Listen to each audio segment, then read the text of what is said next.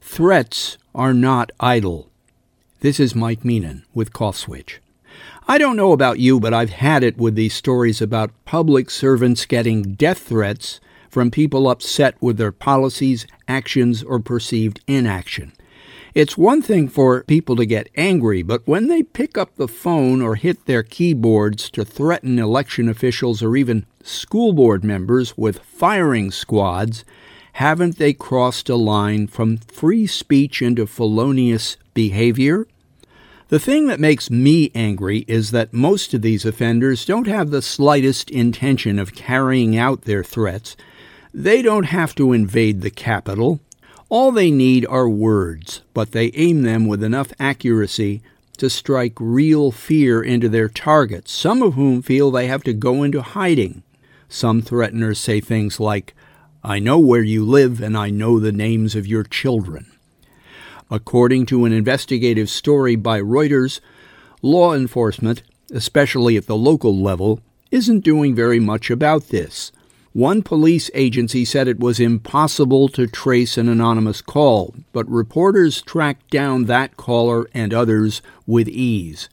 Even more surprising, some of the people they found were actually proud of what they had done. Cable and broadcast news play back some of these messages, so laced with bleeps to cover the obscenities that they're almost unintelligible. Still, words like traitor do get through. Now, some may blame the former president for opening the door to all this, but I'd like to see more of an effort to blame the actual threateners. My own fear is that if nothing is done, we will soon start accepting these things as normal, modern background noise.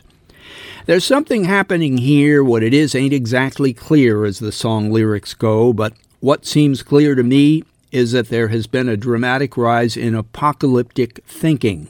Civil war isn't enough for some people. They believe that they are soldiers in the battle against satanic forces and that the streets will have to run red with blood. Preferably not their own, of course. Hey, I like good horror movies and those cautionary tales about the future that awaits too, but I don't live in them. Real life is already offering us apocalypses, a pandemic, climate change, and a collapsing supply chain, just to name a few. We should have plenty to occupy us all, even the drama-deprived. There is no need to make stuff up.